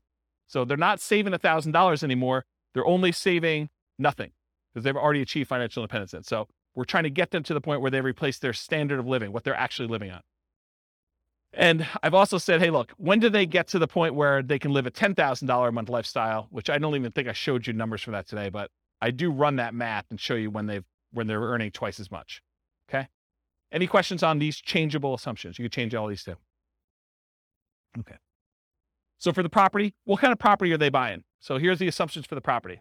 It's going to be a $375,000 property value, and it goes up at a rate of 3% per year. So it's keeping pace with inflation. It's not going up faster than inflation. It's not going up slower than inflation. It's pretty neutral. We're going to do 3 different down payment scenarios. So I'm going to do a 15% down, a 20% down, a 25% down one, and I'll show you the results from each. With the 15% down, there's PMI. I told you that.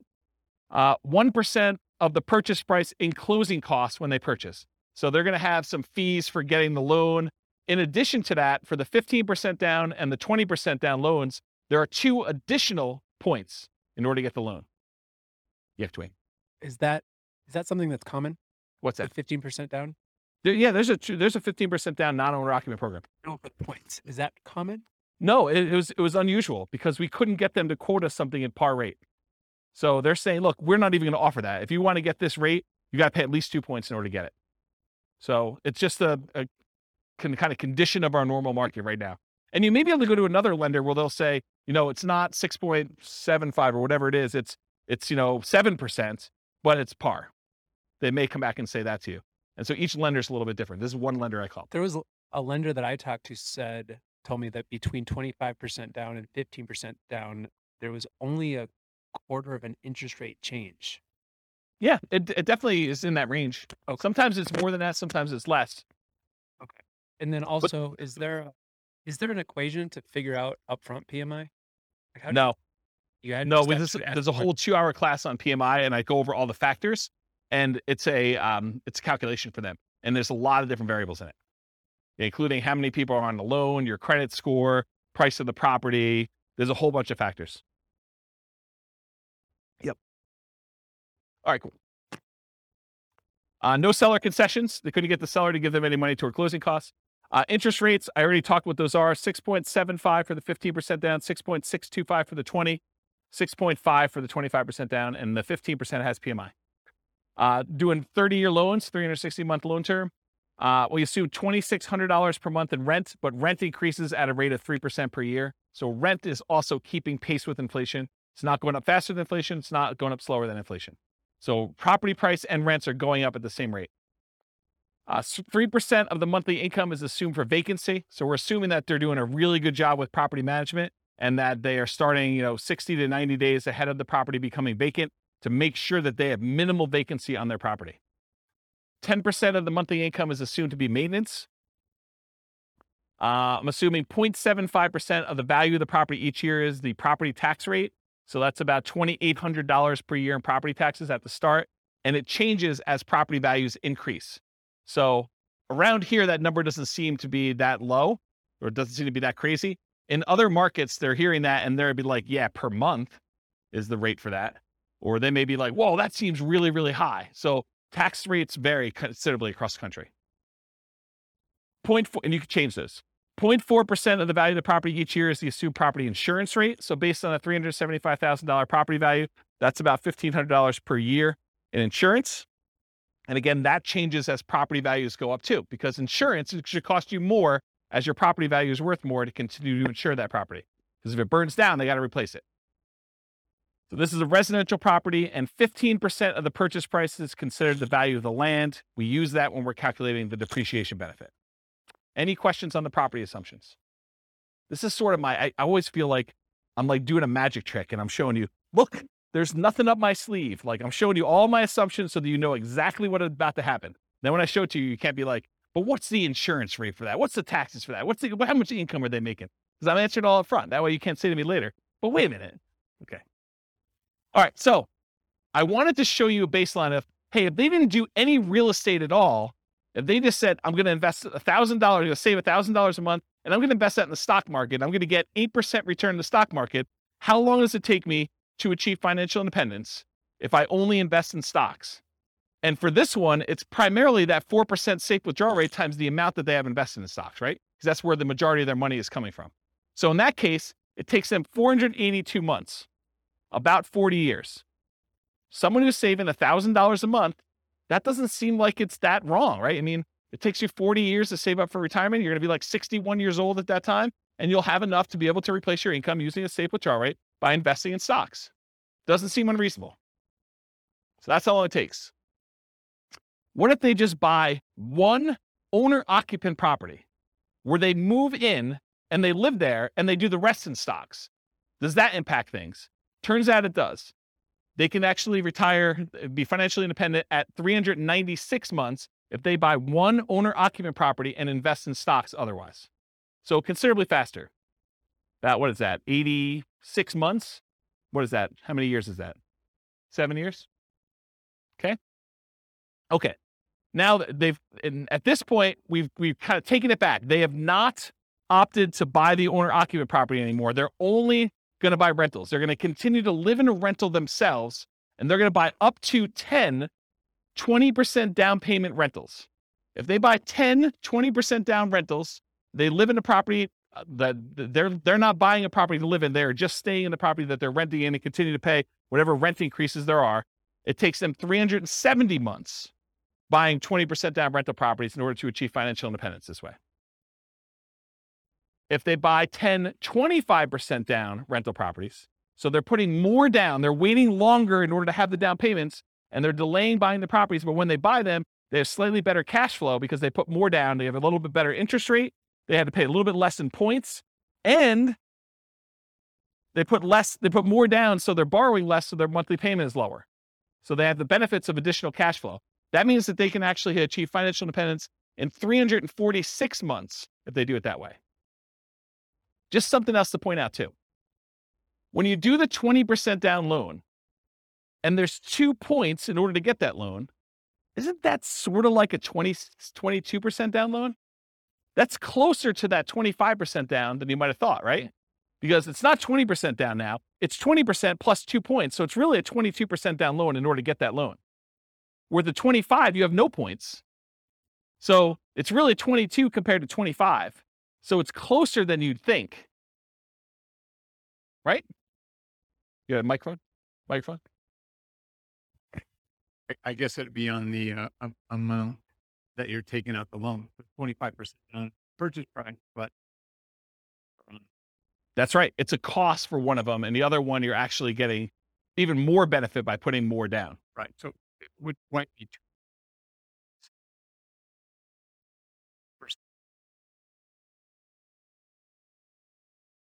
Yeah, I see what you're saying. Right. Yeah, you're right, because it's the 20% down is on the initial purchase price and the 2% is on the loan balance. Yeah, you're right. So it's 80% of the 2%. Right. So 1.6. Splitting hairs, but yeah, no, you're right. That's a good point. Okay, note to self: Steve not invited to next meeting. No, he's all good. Okay, cool. So we did that 25% down there. What if they do 15% down? It actually goes up. It matches what they did with the 20% down at 370 months. So it's actually slower for them to do 15% down than it is for them to do 25% down. but it's the same as if they did the 20% down. Okay? To rent or buy. So right now, this couple is living in a place that costs $1,800 a month. Remember, the rent on the property that they're buying is $2,600 a month. So they're living in a lower quality house or getting an amazing deal from somebody. But if they were to buy the property, their expenses would increase quite a bit. In fact, it would go about $600 a month higher in their cost to buy that property. So instead of saving $1,000 a month, if they keep renting where they are, they would only be saving $420 a month when they buy a property to live in. So by buying a property to live in, yeah, they have a little bit higher standard of living, a little bit nicer house that they're living in, but they're also saving considerably less, which is going to impact their speed at which they can acquire properties. So should they rent or buy? Well, what if they own or occupy, buy one property to live in, then they start doing their 20% down payment rentals? Well, if they do that, it takes them 394 months to achieve financial independence. Before, if they didn't own or occupy, they were able to do it with 20% down rentals at 370 months. So it takes them 2 years longer if they decide to own or occupy and live in a little bit nicer property to achieve financial independence. What if they do 25% down?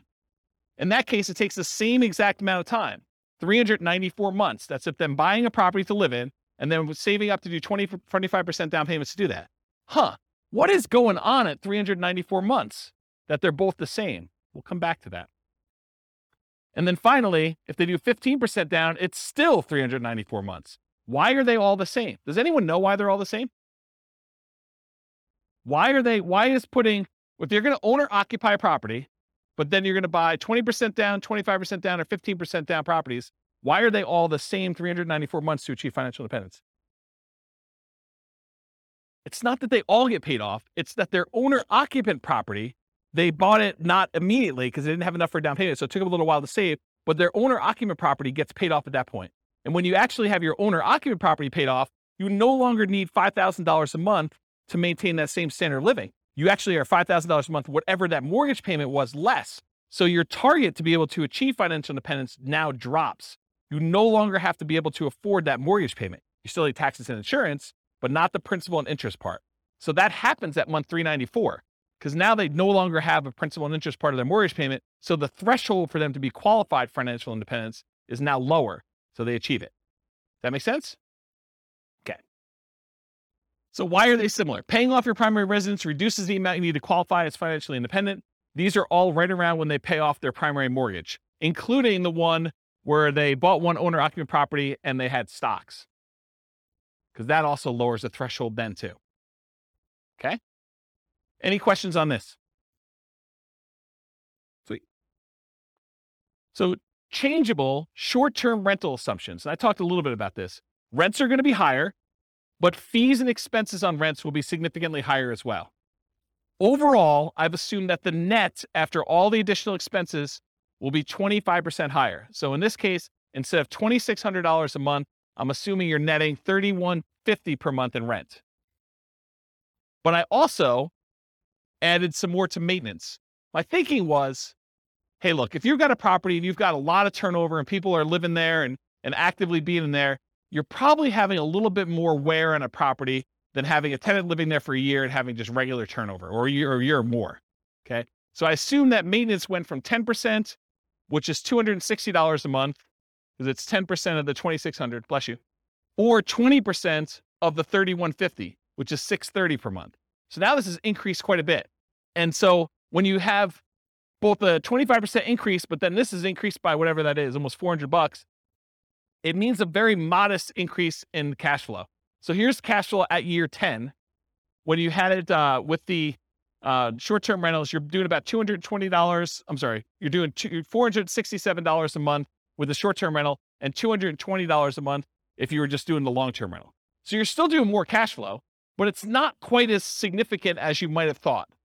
And I may be completely underplaying this, where you may say, but James, I'm really doing twice as much in rent, and my maintenance is closer to 20%, or maybe it's 25 or whatever it is. But doing twice as much in rent, my number is going to be much, much better. Yeah, that's why all these assumptions are changeable. Go load it up and change the assumption and rerun it and see what your number is. But based on this, I wanted to show you what the impact of achieving financial independence is, even with just this modest increase. Okay? So, now doing the short-term rental with 20% down, they achieve financial independence in month 298. It's significantly shorter than all the other options we've considered so far. So getting that extra rent matters. And then 25% down, it's 285 months, which is even shorter. And putting 15% down, it actually is the same as if you bought 20% down rentals. Okay? So it does increase it. The best one is doing 25% down for short-term rentals. And then what if you own or occupy and then do short-term rentals? Those are all right here. Buy one owner occupant, then short-term rental, 20%, 25 and 15%. So it bumps it back up to 346 months for the 20%, 334 months for the 25% down, and 345 months for the 15% down. So it's sort of what you'd expect. Any questions on that? That's it. I will stick around for questions. I got applause, right? Any questions on any of that? Overwhelming? Microphone? See. Yeah, I don't know how many people will care about this question or the answer to it. It was sort of related to PMI. Do lenders care the source of your down payment? For example, if you're actually using HELOCs, not cash, is a lender going to care ahead of time, what the interest rate on your HELOC is? Are they going to try to pre-compute, these monthly payments on your HELOCs? Or are they just going to say, oh, 25% is 25%. I don't care if it's cash or, whatever. Yeah. So that's a really good question. I'll answer a couple parts of it and then tell you definitely talk to your lender to find out. Okay. And if you're concerned that you don't want to, muddy the waters with the lender you're actually using, call a different lender and get a generic answer to the question and then call your lender to verify. But here's how I would think about this. I think the lender is going to definitely take into account the payment you would have on your HELOC to qualify you from a debt to income perspective. So that will definitely be a factor for qualifying for a loan. However, I don't think that they would have a problem with you using the HELOC as the source of your down payments to do that. But it's possible that these loan programs can change and that they might, raise an eye at it as things change. But my understanding is that you can use HELOCs for down payments, but they do take into account the payment you would have on your HELOC to qualify for your DTI calculation. And they may even do more severe than what you might imagine. They may say, because you have the capability of borrowing up to this amount, we are going to use the max. So they might even do something like that. But talk to your lender to find out for sure. Was that all the parts of the questions? Okay. Yeah. Yeah, because I know people do cash out refinances and then they use the money in order to buy properties as well. So I would think the HELOC would act very similarly to that. But they do, in general, they do care where you get your down payment from. If money just suddenly shows up in your account, they're going to want you to source it. They're going to want you to tell you where you got it from. I sold my Dogecoin or whatever it is. Right, exactly. So they're going to want to know. And then you may need to produce documentation on such things, which, this is part of the challenge with a lot of these crypto things, right? It's like, unless you have a really crypto-friendly bank, might get tricky. Any other questions? Oh. Can you go back to the slide that shows I'm just curious about the 15% versus 20% versus 25%. What are these? Yeah, not the short. Yeah. Not the short-term rental? Not short-term. Yeah, I think you're on the right one. I think these are the non-short-term rental. I'm just curious. Oh, these are the owner-occupant ones. Oh, they have both of them on there. But yeah. So what are the variables that you think make a difference between the 15, the 20, and the 25? Like, why are these the same or why are these different? Why is the 25% better than the 15? Is that two reasons? PMI? Yeah, well, PMI, I think it's going to be a factor, but it's really the two reasons I talked about. The interest rate's much better on the 25%. You're going from, what's it on the sheet? Is it 6.75? 6.75 versus 6.5, right? Correct. Yeah, so that's one reason. So that compounds over this time period, whatever it is, and multiple properties. So like it cascades. You're not just talking about one property with that 25% difference. You're talking about 10 properties eventually with that difference later on. And so it cascades, it gets worse and worse and worse, or better and better and better, depending on which way you're looking at it. So the interest rate is the difference. And when you do 15% down, you're borrowing more. And so your cash flow is much worse than if you put 25% down because you're borrowing less. You're putting more down. The amount you're borrowing is also down, and the interest rate is better. And so that does make a huge difference in cash flow. And you think does that cash flow make up for the fact that you're putting less down so you have more cash to buy your next property with a 50% down? You don't have more cash. They're buying properties as soon as they get to the point where they have enough down payment and reserves.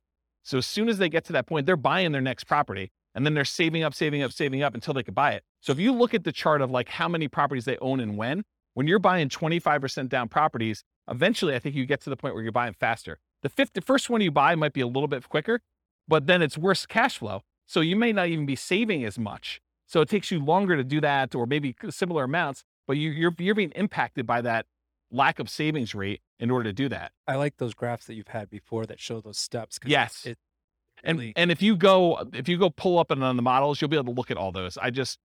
The complaint I sometimes get is, James, you show me 300 charts. No. Right. Yes. It is the complaint I get, which, I mean, I like charts and I like showing the charts so I can show you all this stuff. But sometimes when we don't have that chart, like I've occasionally even said to people in the room, this chart, I'm not even going to talk about unless someone challenges me, because I want to be able to show you this as to like how I got to where we are. And it's sort of like, it's like ammunition for arguments in class. But, today I tried to keep it simple and simplified it.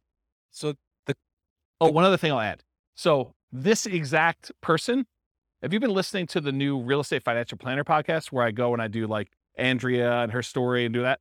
Well, I'm doing this person through a large number of different scenarios. I'm going to take this storyline. And so I'll do individual episodes on each one of these scenarios. And so you'll be able to see a lot more detail too that way. It's using these interest rates all the way through? Yep. Okay. Yeah.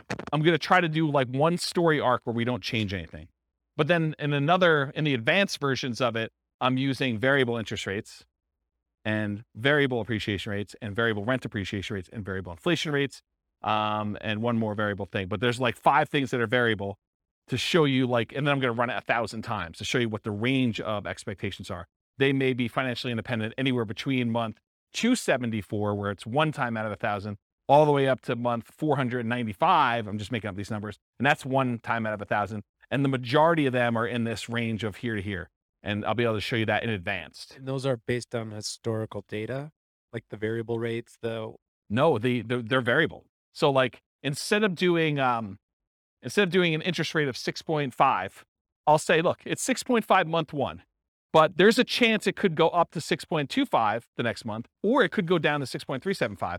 And so there's just a probability distribution. And so sometimes, 1 run out of 1,000, maybe it actually ticks down.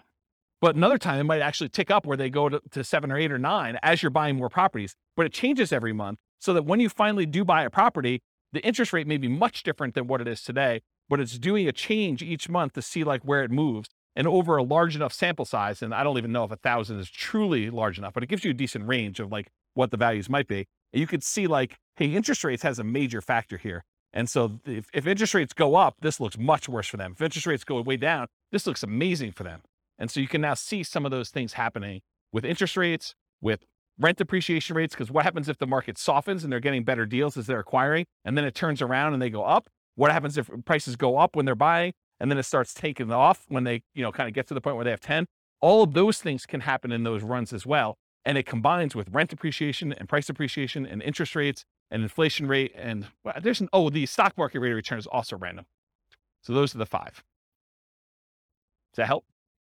I'm just picturing in my mind, what if at year 7 interest rates go down and you refinance? And how would that, that's what's awesome about my software, is that I could say, if interest rates drop below a certain thing, refinance and ratchet it down. And then how does that improve? That could be part of the algorithm for doing the testing. That would be that'd be really interesting to see like how 15 and 25 changes, and if 15 shoots farther ahead based on a 5-year refinance to the same interest rate or something. This is literally why I wrote that software, because I had those same questions, right? About my own personal stuff. I'm like, look, I'm on this plan. What happens if?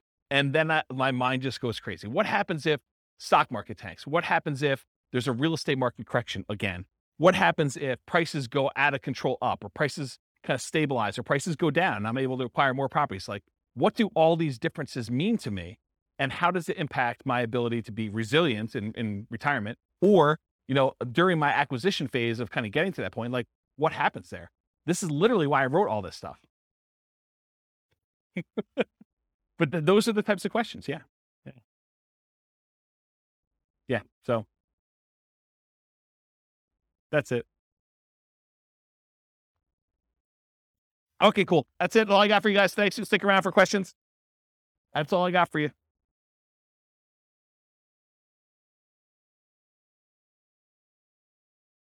With home prices up, mortgage interest rates up, and rents up, but not quite enough to counteract the higher prices and interest rates, cash flow on rental properties in Stamford is harder than ever. Book a call with the Real Estate Financial Planner to apply our proprietary 88 strategies to improve cash flow on your rentals. See the show notes for a link to schedule your call and improve your cash flow today. If you're a real estate agent, lender, or professional in Stamford that wants to help our real estate investor listeners, consider reaching out to learn about collaboration opportunities with this podcast. We'd love to add more value to our listeners by having you assist our investors buy, sell, and finance their real estate investments. See the show notes to schedule a call to discuss collaboration opportunities.